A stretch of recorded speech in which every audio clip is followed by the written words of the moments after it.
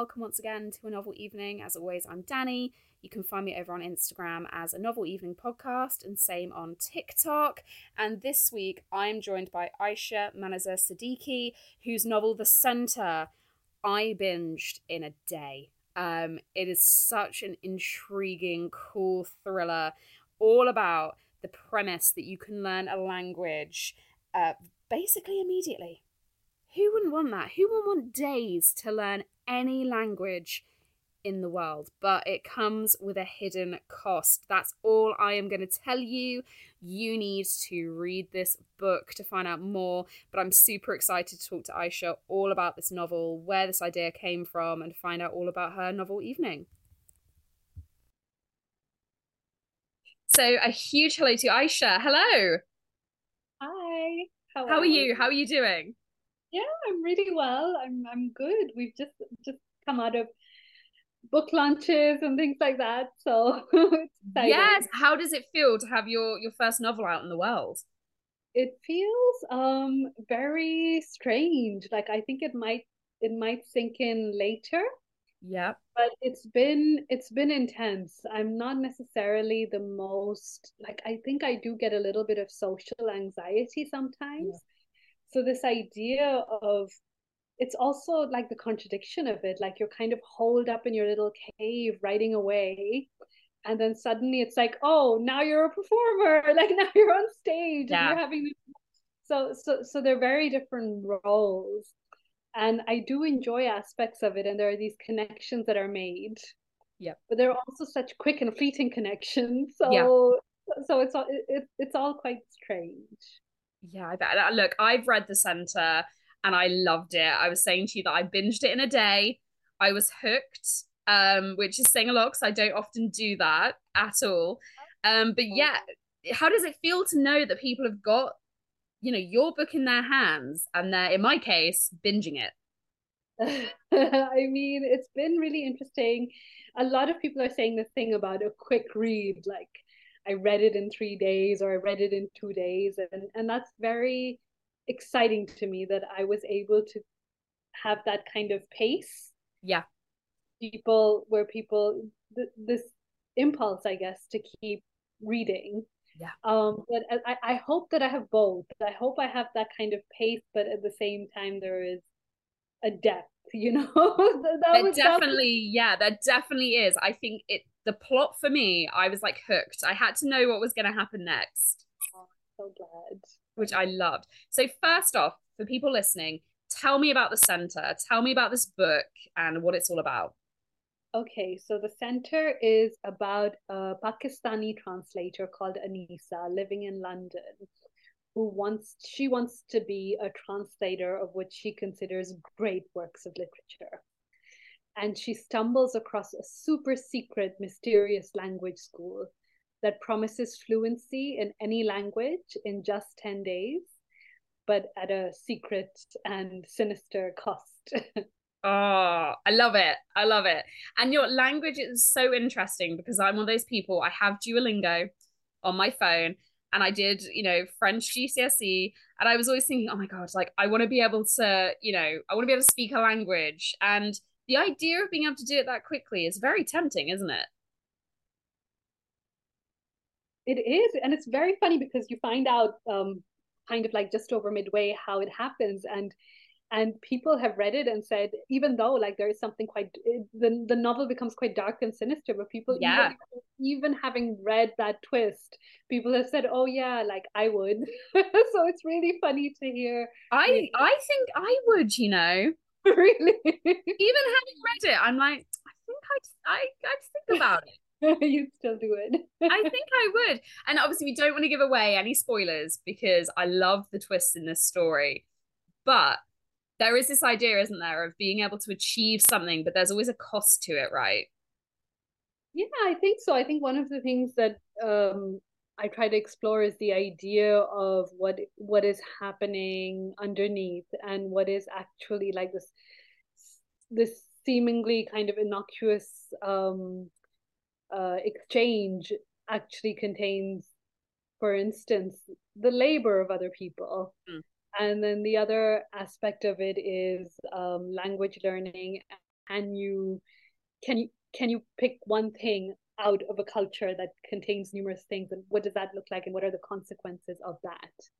And So where did this idea come from for you?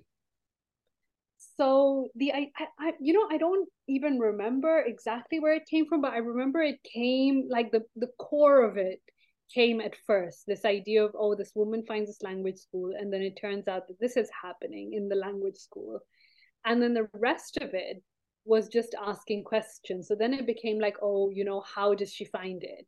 Yeah. And in fact, even the translation thing the translation has now become a big part of the novel, but even the translation thing came afterwards, because I was asking myself, why would she want to go to this language school so badly? And then it made sense, oh, she's a translator. Yeah. So it kind of happened like that. But also the protagonist of the novel, like me, has moved from Pakistan to England at the age of 18. And I think there was something in that shift that I was trying to investigate. Yeah. I wrote the novel during the pandemic, and the borders were closed, and I suddenly found myself separated from my parents and siblings, and then kind of like reckoning with all that has been lost and gained in the process. And that includes language, right? Like, yeah, how much of my Urdu have I retained? How much in my efforts at assimilation have I lost if I had not come to this country at 18 and like naturally kind of, I'm sure undoubtedly kind of become a different person in some ways? Would I have published this novel? Things like that come up. And it was in kind of grappling with those issues that I think Anissa's life was formed. And then also the relationships at the time, the friendships and the loves and things like that. And the cats and all of that also ended up going into the novel. Because I've seen your thank yous, and I'm trying to work out if the cat is based on your cat. The cat is, the cat is my cat, basically. But yeah, no, the cat is based on my cat. I would say he is. Billy, his name's Billy. He came into my life during the pandemic, so he was a little baby kitten when he came.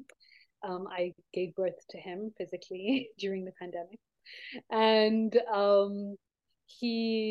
the novel came just weeks after he arrived. But I think one of them is like, oh, Billy brought the novel. But in a sense, it's also like logical, because I think it was the presence of this living being in the room that allowed a certain calm to come into my body. Yeah. That allowed me to sit for hours at a desk and just write, so there was something about that living, sweetly breathing being, yeah, that kind of reassurance, especially at that very stressful time. Yeah. So yeah. And the story, as much as it's about language and about heritage, is obviously a lot about relationships in there. And did you kind of always know how they were going to look as you were writing? I really didn't. I really didn't at all. And it was so nice that the friendship became so central. Yeah. The novel. I was really happy about that, because I do firmly believe in this kind of thing. I'm kind of like trying to write against the privileging of the romantic relationship in literature, for one thing. And then also from my own life, just knowing the value and the power of sisterhood, and how there is no doubt that is just as, if not more, valuable than these relationships that we elevate above all. And so there was a resistance to that idea in the centering of the friendship. But also, God knows what will happen, but we're talking about film rights. Oh, wow. It feels so exciting. But one of the producers, so I had meetings with a few producers, and one of them said something really funny, which I kind of liked. She said, it's like if you put the characters from a Sally Rooney novel in a film by Jordan Peele. Yes. Oh my goodness, that's so accurate. These like very kind of almost like annoyingly hyper analytical like characters obsessed with their relationships with each other, but then they find themselves in this horrific scenario kind of thing. So yeah, and I loved, one of my favorite parts was you were writing about the two main characters, the main character and her best friend, and you wrote about how there's no anniversary for friendship. You don't celebrate the day you became friends, and yet quite often they're like the longer lasting relationships that you build. And I thought that was so profound. Oh, thank you. I mean, yeah, I think I do feel a bit of resentment about that, about the fact that there's Yeah. so many like wedding and marriage anniversaries and then like, baby showers. But then what about friendships, which are often the core of our lives? Like, why do we never, why don't we mark those things? You know? Is it connected to misogyny? Is it connected to the patriarchy? Like why do we not mark sometimes happen with friendships?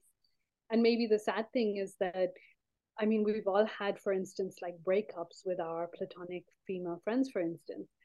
And it's like you can walk away. And so you often do, and maybe faster than you would if there were a familial or a romantic bond. And that may be a problem as well. So I guess this idea of, I feel like if we marked and held these relationships as important, perhaps perhaps there could be something around that. But then again, maybe the reason those friendships are so special and strong are because there's always the option to walk away. And Yeah. so every day you make the choice, and it's more of a choice, because in some ways with your partner or with your family, you feel compelled. Whereas with, I don't know, it's interesting, but there's a certain sadness around the breakup of the female friendship, as much in the novel, but that's something that I find myself quite interested in at the moment. Oh, it's so intriguing. And I don't want to give away any twists or turns, but how much of yourself did you put into this novel? I mean, I would say quite a bit, and I would say into each character, but Yeah. then also, people around me and fictional, like everything is in it. I mean, the interesting thing is also the novel. I mean, they're calling it different things. I think in the US they're even calling it horror, and in the Oh, UK they're calling it speculative. yeah. But basically, there is this element of the novel that is not quite real. Mhm. So it kind of goes beyond realism in the sense of it stretches the body and the world in a way that is probably not, not possible. And and so you may assume, like in speculative fiction, that we are therefore no longer in the life of the writer, Mhm. and we are inhabiting a different place. But sometimes I think with the speculative, with fantasy and so on, we're in fact just going even deeper into the mind of Yeah. the writer. At the launch, I was giving the examples of Hitchcock, for Yeah. instance, and I was talking about the film Birds, the Birds, Yeah. and in that film, Hitchcock is dealing with the sort of um, very primal, very basic dilemma of the man's mother not liking his new Yeah. girlfriend, his fiance. And then suddenly everything erupts and the birds attack. And then, what happens. And then eventually there is that reconciliation, and the family conflict is resolved. And, or if you take, I don't know if it was Vertigo, or no, it's Rear Window, where I mean, there's always misogyny in Hitchcock. So Yeah. in Rear Window, there is, but in Always. but in Rear Window, the dilemma is that the man thinks his girlfriend is too superficial, Yeah. and then they find this whole like thing happening, and then she proves herself not to be. But it's always a very basic dilemma, and then we go into the surreal, and then, but I think this is the way that our brain processes. So if you're a man and your mother doesn't like your new girlfriend, it does in fact feel like this intense, like Yeah. supernatural attack. And there are all these weird, like incestuous feelings, or like the sort of primal kind of bond breaking that maybe hasn't been done. But all of that stuff, in order for our psyche to process, we sometimes have to go into very strange territory. And if we really look into the unconscious, it comes up in these strange, sometimes terrible and gruesome ways. David Lynch is another one. Yes. Yeah, Blue Velvet is like a man processing the death of his dad, at heart. Yeah. Yeah, I So think that's the intriguing thing. Like you say, I think quite a lot of horror and even sci-fi things are grounded in kind of the everyday, and that's probably what makes them so scary. I think so. I think that's why it resonates, and it's speaking from one unconscious into the other. And so maybe it's even allowing us to process something that can only be processed through this very strange kind of underground imagery. So Yeah. I feel like there was something like that potentially going on in my depiction of this very unreal scenario, which in fact is very directly and obviously related to my life, but in a way the links even I can't fully Yeah. understand. And I also often find myself confused about the nature of time. I find this happens in dreams a lot. That is also a thing. And after I finished the novel, for instance, my father was diagnosed with cancer, and it was very serious and difficult. But I feel like on some level, in some underground way, it's already there. And I find this happens again and again with so many writers, that it's not even just the past or present, it's the future as well. Yeah. And Yeah, so I this, think yeah. that's very interesting, and I think that's the joy of writing as well. When you're a writer, you're playing with so many elements that surround you. I think so. I think there's some like real like underground work happening, and that's why the process takes so much trust. Like how Yeah. much can you surrender? How much can you let go and allow? Yeah. Because your own intentions become um, visible to you sometimes not at all, or sometimes much later. Yeah. And I Yeah. have to ask, you might not be able to tell me very much, but how do you follow a novel like this? What comes next for you? Oh, so I don't know. I mean, I think I'm done with this. Like, so a lot of people, when they read it, they're like, oh my gosh, it has to have a sequel. And they even think of what the sequel will look like. It's very cute. I really like it. But I'm done. Like, it was written space, and I'm dealing with different things. Yeah. But I do find myself still veering towards I don't know why I don't like the word speculative that much. I think because it reminds me of sci-fi, but I am veering towards the not quite real, Mhm. still. um but yeah, it's confusing. I mean, the good thing about the center was, as I said, the core of it came straight away, and so then I had that plot, and then it was a matter of fleshing it out. Yeah. but but that doesn't seem to be the case this time around. Ah, okay. I don't have a very clear like central thing. It's a very different process then this time. I think so. I mean, we'll see how it goes, but it's early days. Look, I loved the center. I can't wait to read whatever you write next. I'm very excited for. It's fantastic. And now I can sometimes guess with novel evenings what might be coming, but I have no idea with yours at all. So I'm very excited to see what you're going to bring for your novel evening. Okay, I have some ideas. So Cool. first, I mean, I've really been thinking about this, and it's confusing. But anyone, oh my gosh, It's a lot, isn't it? Yeah, there's so almost too many options. it's a lot. But I have been thinking about it, and I have some ideas. I mean, see, first of all, we have to start with the fact that I will be there.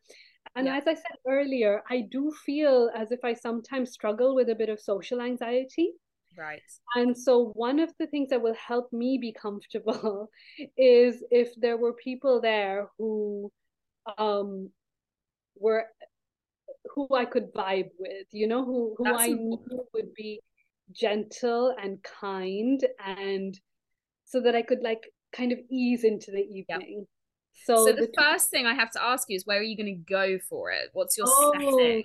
so I was thinking about this as well, and what came to mind was, I mean, the first thing that came to mind was a beach in Karachi, because Beautiful. I haven't been to a beach in Karachi for a very long time, and then it would be like reliving my childhood, and they're obviously my favorite place because that's where I spent some of the Yeah. best of my childhood. And so there's a beach in Karachi called Hawke's Bay where we would go, and you can rent a hut. And it would be like a house. Like, it's called a hut, but it would be like a little cement house. Yeah. And they'd have like 2 or 3 rooms and a loo or whatever. And then you'd bring your sandwiches, and that would be home based. But Lovely. And anyway, you'll be so relaxed there. This is a relaxed but setting. the issue is, I mean, I'm gonna now spoiler alert, like Baldwin and people like that are gonna be there. And then my fear is that they're going to be like, oh my God, Karachi, like I want to write a cat because they haven't been to Pakistan. And I don't want them to be distracted. So then I was like, maybe it should be a beach in a European country because I want people to concentrate on the people there and not be like distracted by the fact that it's in Pakistan. So I was a bit torn. Well, It's let's just see who you've got. Let's see, because it depends who you've got there, because they might be so lost in conversation that the setting, you'll admire it, but you're not lost. yeah, I hope so. But yeah, it would be a beach somewhere or the other. It Beautiful. might be Europe just so that we're not too distracted because there's people who haven't been to Pakistan. I don't want them to get like overexcited. I'm one of them, so I'm sure I'd be distracted. I'm not important though. I can go off and be distracted. You're gonna be like, sorry, I'm going on a camel right now. Absolutely, that's what I'd be doing. I'll be back. Just hang fire. I'll return. Okay, so we're on a beach. We've bought our sandwiches. On a beach where we're not highly distracted by like the Yeah, we're just ready to have good conversation. So who's the first person who's going to arrive on the beach? Okay, so I was thinking, so they're mostly writers except for one person who's a family member. Okay. Said a gentle energy. Yep. So and I'm thinking contemporary writer, and the person I think of is Ocean Bong, who I Ooh. love so much. I love their energy. I feel like it would be a nice kind of just like kindness and warmth and depth. Yeah. And there's just, I don't even know how to explain, but again, we're getting into kind of underground territory where they will meet you there. They won't start from up here, they will meet you there. And so, like, I'm safe, Ocean Bong's like they're the first to arrive, and I feel so safe. And like, it's almost like, yeah, it's a moving encounter. Yeah, okay. I can picture that as well. And obviously her writing's so beautiful. Yes, yes. And then the other person, the second person to arrive, also like gentle and beautiful energy, is Sheila Hetty. Ooh, okay. Very sort of whimsical. Like we're going to have to have some to, because she gets very like she's into the enchanting stuff. Yeah. But she's the second guest. Ooh, okay. Beautiful. This feels very gentle. Yes. The third guest is James Baldwin, because James Baldwin is my all-time, and you said dead or alive, right? Yeah, anything goes.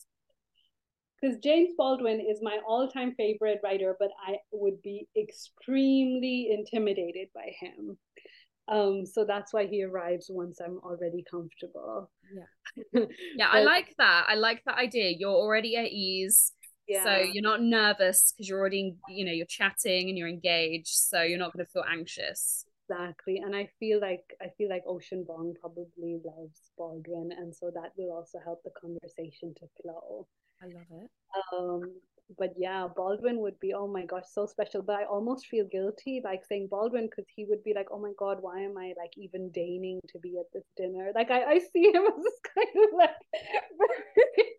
like I'm totally out of his league. But I mean, since I'm getting to, so it's by choice, like he's allowed to say no. But I invite. I'm going to say no. He's going to love this. Absolutely not. There's no saying no to this. He'll be there. Like, you resurrected me from the dead for this shit. Like, seriously. And I'll be like, look, there's like camels, and then I'll try to make I them. was in paradise and then you brought me to your evening and I've been given sandwiches. Oh yeah, we will have to work on food if Baldwin is, and Baldwin's music taste is good, so Baldwin will do the Spotify stuff. Okay, he's in charge of the playlist. Yeah. Okay, have you got anybody else coming? So how many more people am I allowed? One or two? It doesn't matter. Two. You can absolutely have two. You can have as many as you like. I mean, I was kind of thinking like Toni Morrison, because Ooh. now we've got the party started. So Toni Morrison, again, this very vibrant energy, like beautiful, sparkly, witty conversation. And now we've got the music going as well. So maybe there's even dancing. Yeah, on the beach. Beautiful. Yeah, and so that's my guest list, and then the family, because I listened to one of your earlier podcasts and I saw that someone mentioned family, Yeah. and so I had one family member in mind. I'm not sure. I don't think, I mean, your guests probably don't usually think so logistically, as in like, oh, will they want to? But I find myself thinking, I mean, I would like my grandmother to be there, but then I think about her language thing, and she's not going to enjoy the fact that everyone's speaking English, but she would be there, and I think the reason my grandmother would be there is not even necessarily to contribute to the dinner party, but it's just because you've given me this beautiful invitation to invite who I want, and how can I not include my grandmother, because my grandmother passed away some years ago, and I feel that she had an idea, a very strong idea of who I should be and what my life should look like. Yeah. And I think I really tried my best to reassure her that I was the person that she wanted me to be, but maybe to my detriment. Yeah. Where I just really wanted her to think I was a nice girl, you know, because it seemed so important to her. And I feel that since she's passed on, she has been making a, her own journeys around her own conceptions of what she thought was right and wrong. Yeah. We have different conceptions Yeah. around those things sometimes, and I would want to just introduce her to who I actually am. Oh, And that's I think beautiful. she would love me. I think we'd really get on because we did. Yeah. We had so much in common, especially around food and fashion Oh, I and love a certain kind of way of thinking and ideas and gossip and laughter. And I should not have underestimated her so much as to think that she would not be able to embrace me in my wholeness. that. And so I'd love to say to her, like, Mama, like, I'm so sorry, like this is me, and I'm so happy to meet you, you know, like It's that's beautiful. an introduction that just should have happened. So Yeah. And that speaks a lot. I think when it comes to grandparents, I think I was in a very similar situation where there's expectations that you think you have to meet, whereas actually they just want you to be you and be happy, but you think, I have to be the person that my grandparents want me to be. yeah, yeah. And then sometimes I think there was a complex relate a triangle around her and my mom and I, you know, where sometimes you become allies against the mom. It gets quite complicated, and all of that. I regret that I did not kind of give her the benefit of the doubt and like really let her in. Yeah. But I think she knows, and I think she knew. You know, Yeah. we could see each other's hearts, but it would be nice to see her again. And she'd love. I mean, part of the reason for the Karachi beach is also for her. She'd love it there. Oh, Yeah, it's beautiful. It feels such a warm evening that you've created as well. I still feel like Baldwin's gonna be pissed off. I feel like I No, have better. you're absolutely not. And also, writers are about experiences. This is an experience. Exactly. It's funny how you kind of hold on to that sense of like intimidation, you know? Yeah. Yeah, Yeah. it doesn't go. Mhm. And this is where I usually ask if there's anybody who's not welcome at your party, if there's anybody who wouldn't make the guest list. Yes, I have an answer for that as well. Ooh. And it's someone from the novel. Oh, It is Arjun, yes. Sheba's Hmm. dad. Sheba's dad. Yeah. But again, I'm a bit torn about this, about Arjun and the non-presence of Arjun. How do I, because what's happening around the Arjun Anisa relationship, one of the things is this sort of like the gray area around consent, Yes. especially with that sort of kind of graphic interaction that takes place on the Persian carpet between them, whatever.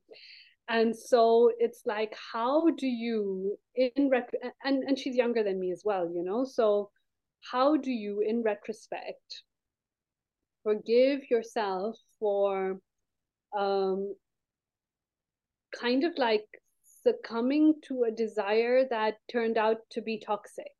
Yes. And how do you, yeah, how do you forgive yourself? Do you subsequently always question your own desire, like worried about making the same mistake? Yeah. And then is there also a part of you that worries that if you do in fact invite Arjun to the dinner party, um, you will again feel that desire, and in fact, you have not changed at all. Yeah. There is this other thing of if Arjun is all remorseful, do you put him out of his misery, and do you get a certain healing from being like, Yeah. And I don't know if this is the night for that. this is not the night. Not I the know. night for that. I think Arjun, if he wants to be remorseful, he gets his, he does that on his own time, not when you're sharing this beautiful evening. That's true, exactly. No, Arjun's not allowed. No Arjuns. And do you know what? Thank you so much for sharing this because I think it's such a beautiful evening. I think I can feel the warmth. I can feel you at ease on that beach.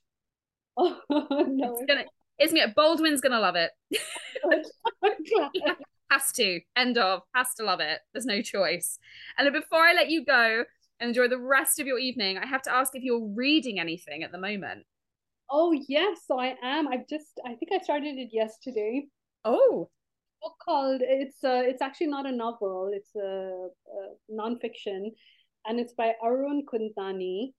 I think it's just come out recently. It's called "What is Anti-Racism and Why It Means Anti-Capitalism." And ooh. the reason that I picked up this book was because I found the central premise very interesting, which is he talks about how these liberal forms of anti-racism, for example, like initiatives around diversity or, kind of even examining one's own prejudices, just a self pacification, and it's ignoring the actual thing that is at play, which is structural, and Mhm. that we have to be dismantling structures. And so he's criticizing this whole idea of liberal notions of anti racism. But the reason why I'm also reading it is because I think my feeling has always been like working from the inside out. Yeah. And even in this novel, The Center, and I think in my life, kind of the interrogation of myself and my own internalized supremacies has always felt very important to me. And it's felt like that's where the work starts. Yeah. And to me, it seems that what Kudnani is saying is he's challenging that. And he's saying that that, in fact, is like moving pebbles around in order to cause an avalanche. That's not how it works. And Yeah. so I'm just interested in what he means and what a deeper form of activism could look like. So I'm hoping to learn something from this book. That's so interesting. I loved in the center as well the dynamics that you had with Anissa and with Adam and their opposite views on, when he visits her parents, their two very different views on how the other was behaving. I thought was very interesting. And thank you so much. I mean, again, that we go into exactly that territory of sort of like conflicting supremacies. On the one hand, you look at his whiteness and the ways in which that the class oppression that she has over him. Yeah. And so it's this idea of context and Yeah. how how one form of how it's always easier to see when you are the victim, but in fact she's not seeing her own kind of biases. Yeah. So I that's thought that was so interesting. When I read that bit, that was a viewpoint I hadn't kind of had before. oh wow, thank you. Yeah, that was Really intriguing. And it sounds like this novel that you're reading now really opens up some questions. I think it sounds really fascinating. yeah, I hope so. I mean, I've only just started, but so far so good. I'm enjoying it. Yeah. Oh, well, thank you so, so much for coming to chat to me. I love the center. It's out now. It has the most awesome cover as well. Actually, my little girl was looking at the cover of it. She was like, "What is that book about?" And I was like, "It's not for you." But she loved the cover as well. She's like, "It's so cool." And she's only 6. So the cover is excellent. It is 18 and above. I feel like we have to say as a disclaimer now, but yes, no, the It's cover. very 18 and above. I was like, you can look at the cover and that's it. She can't read properly yet, thank goodness. But No. I absolutely loved it. It's going to do so, so well. And I will keep my eyes peeled for any exciting news going Oh, on with it. thank you so much. This was really fun. Thank you for having me. Thank you for listening to this episode of A Novel Evening. I hope you enjoyed listening to it as much as I enjoyed making it. Please remember to go over and rate, subscribe, and review wherever you listen to your podcasts. And check us out on Instagram at A Novel Evening Podcast and over on TikTok under the same name. And we'll see you next week. Bye-bye.